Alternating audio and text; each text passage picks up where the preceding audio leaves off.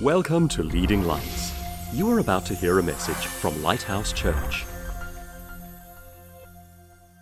Hello, my name is Rob McFarlane and I'm the pastor of River Church. The title of my sermon today is Growing in Faith. Let's read 2 Thessalonians chapter 1 and verse 3 from the English Standard Version of the Bible. We ought to always give thanks to God for you, brothers, as is right, because your faith is growing abundantly, and the love of every one of you for one another is increasing. Here we see the church in Thessalonica being commended for their growing faith. For our faith to keep growing, it must experience four things. Faith must be inspired by God's word. Faith must be confessed with the mouth. Faith must be worked out in action. And faith must be tested by trials. We're going to look at these four things together. So, number one, faith must be inspired by God's word. Romans chapter 10 verse 17 in the New International Version says, "Consequently, faith comes from hearing the message, and the message is heard through the word about Christ." Faith comes and grows when we understand God's will. This happens as we hear God's word and we discover what His will, His purpose, and His plan for our lives is. If we don't know what His will is through His word, then our faith is resting on our feelings or what we can see or our past experiences. But when our faith is based on the truth of His word, His great and precious promises, it's on a firm foundation. When there's a faith deficit in our lives, it's the result of a word or Bible deficit in our lives. If we increase our time in the Word of God and we meditate on His word, then our faith will begin to grow and increase. Let me give you an example from my life. In my first year of ministry, I was involved in an itinerant ministry. I was traveling around southern Africa. And each night, almost, I was sleeping in a different bed, constantly on the move. And during this time, as a young man, I lost my inner peace. So what I did is I got promises in the Bible concerning the peace of God, and God's peace is a promise to us, and I began to meditate upon them. I thought about them, I mused over them, I memorized them, and as I spent time in His word and in His promises concerning peace, I began to experience His peace in my life. That peace that passes understanding. And there's so many wonderful promises about peace in the Bible. Whatever you are facing as a challenge in your life, I encourage you to do what I did. Get Bible promises concerning that area and begin to build your faith. As you begin to recognize and realize God's plan, His purpose, His will for your life, and you begin to feed on those promises related to that particular subject or experience, you will grow in your faith. So we've seen, number one, that faith is inspired by God's word. Number two, faith must be confessed. The Greek word that is translated confess or confession means to say the same as. It's a verb. It's a doing word. It's an action that we need to take. And the Bible is very clear that if we want to experience God's abundant life, we need to say the same thing from our mouth that God says in His word. Confession of faith is making the words of our mouth agree with the written promises in God's word. Now, faith is clearly, according to the Bible, believing in our heart and speaking with our mouths. Let's look at 2 Corinthians chapter 4 and verse 13 from the English Standard Version of the Bible. It says, "Since we have the same spirit of faith according to what has been written, I believed and so I spoke. We also believe and so we also speak." Now we must understand that a requirement for salvation is that we believe in our hearts and we confess with our mouths. This is how we receive His salvation provided by His grace through faith in Jesus Christ. Romans chapter 10 verse 8 to 10 says this in the English Standard Version. "But what does it say? The word is near you, in your mouth and in your heart." That is the word of faith we proclaim. Because if you confess with your mouth that Jesus is Lord and believe in your heart that God raised Him from the dead, you will be saved. For with the heart one believes and is justified, and with the mouth one confesses and is saved. Believing in our heart and speaking with our mouth, our confession, saying the same thing that God says about us over our lives, or the circumstances in our lives, or the loved ones that God has entrusted with us, is faith. Believing and speaking. Years ago, I was diagnosed with bowel cancer. And my immediate response, as soon as I got home after that diagnosis, was to get promises from the Bible on healing.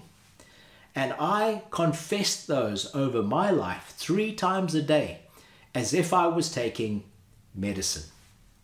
Now, yes, I had surgery and radiotherapy, but I believe that I recovered quicker than expected because I was spending time meditating on and speaking God's word over my life. I want to encourage you, whatever you're facing today, we need to fill our hearts with God's word. Believe in God's word, but we also need to speak it out of our mouths.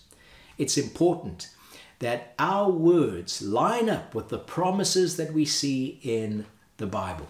That is part of faith. So number 2, we've seen that faith must be confessed. We need to speak out our faith with our mouths, through our words, into and over our lives. Number 3, faith must be worked out in action. Faith that is confessed with the mouth must be backed up with appropriate actions. Faith without corresponding actions, the Bible says, is dead. And for our faith to be alive and active, for our faith to be full of the vital life that God wants it to us to express and to live in, we need to follow up what we believe and what we say with our actions. Let's look at selected verses in James chapter 2. We're going to look at verse 14, verse 17 and verse 26, reading from the English Standard Version. Verse 14. "What good is it, my brothers, if someone says he has faith but does not have works? Can that faith save him?" Verse 17. "So also faith by itself, if it doesn't have works, is dead." And then verse 26. "For as the body apart from the spirit is dead, so also faith apart from works is dead." We need to act on God's word in order to receive the benefit of the promises. We read His promises, we meditate on His promises, we begin to speak those out of our mouths, but we also need to take the appropriate actions in order to get the promise, the fulfillment of His promise, to get the change or the benefit in our lives. Perhaps it's to live a certain way. Maybe it's to give Maybe it's to forgive. And we need to understand for every one of God's promises, there's also a condition. And we need to meet the condition in order to receive the promise. And that action, whatever it might be, is so important. It's one thing to hear God's word. It's an entirely different thing to put it into practice. James chapter 1, verse 22 and 25, reading from the English Standard Version, says in verse 22, "But be doers of the word and not hearers only, deceiving yourselves." Notice, the only person who will be deceived is yourself. And verse 25, "But the one who looks into the perfect law, the law of liberty, and perseveres, being no hearer who forgets, but a doer who acts, he will be blessed in his doing." If we put God's word into practice in our lives by faith, as an act of faith, then we will be blessed in doing that. So faith must be acted upon. We've seen that faith must be worked out in our actions. And finally, number 4, faith must be tested by trials. We've seen that faith must be confessed with the mouth, it must be worked out in action, and now we come to the 4th step. This is the one we usually do not like to face. Nevertheless, it cannot be avoided. Our faith must be tested. Someone once said that faith that has not been tested cannot be trusted. Let's look at 2 portions of scripture together. The first is James chapter 1 verse 2 to 4, reading from the English Standard Version. "Count it all joy, my brothers, when you meet trials of various kinds. For you know that the testing of your faith," notice that, "the testing of your faith produces steadfastness, and let steadfastness have its full effect, that you may be perfect and complete, lacking nothing." Our faith will be tested, and we can rejoice in the testing of our faith because the testing of our faith produces steadfastness and maturity in our lives. The second verse I want us to look at is 1 Peter chapter 1 verse 6 and 7, again reading from the English Standard Version of the Bible. It says, "In this you rejoice, though now for a little while, if necessary, you have been grieved by various trials, so that," what's the purpose of these trials? "So that the tested genuineness of your faith, more precious than gold that perishes though it's tested by fire, may be found to result in praise and glory and honor at the revelation of Jesus Christ." We see in these verses a metaphor painted, a picture painted, a comparison, an analogy between the testing of our faith and the refining of gold. Gold is purified through intense heat to remove the impurities. In the same way, our faith is proved genuine as it's tested through tests and trials and temptations. It's important for us to recognize that when trouble comes into our lives, it's an opportunity for us to grow in our faith. Faith that has not been tested cannot be trusted. Jesus was baptized in Luke chapter 3, and a voice from heaven proclaimed, the Father spoke out in an audible voice, "This is my beloved Son, in whom I am well pleased." Then in Luke chapter 4, Jesus was tempted by the devil. And in those temptations, the devil says, "If you are the Son of God." I want to encourage you today that when God gives you a word, perhaps a prophetic word or a word of encouragement through the scriptures, it will be tested. What has God said to you? Well, tests, trials, and temptations are sure to follow.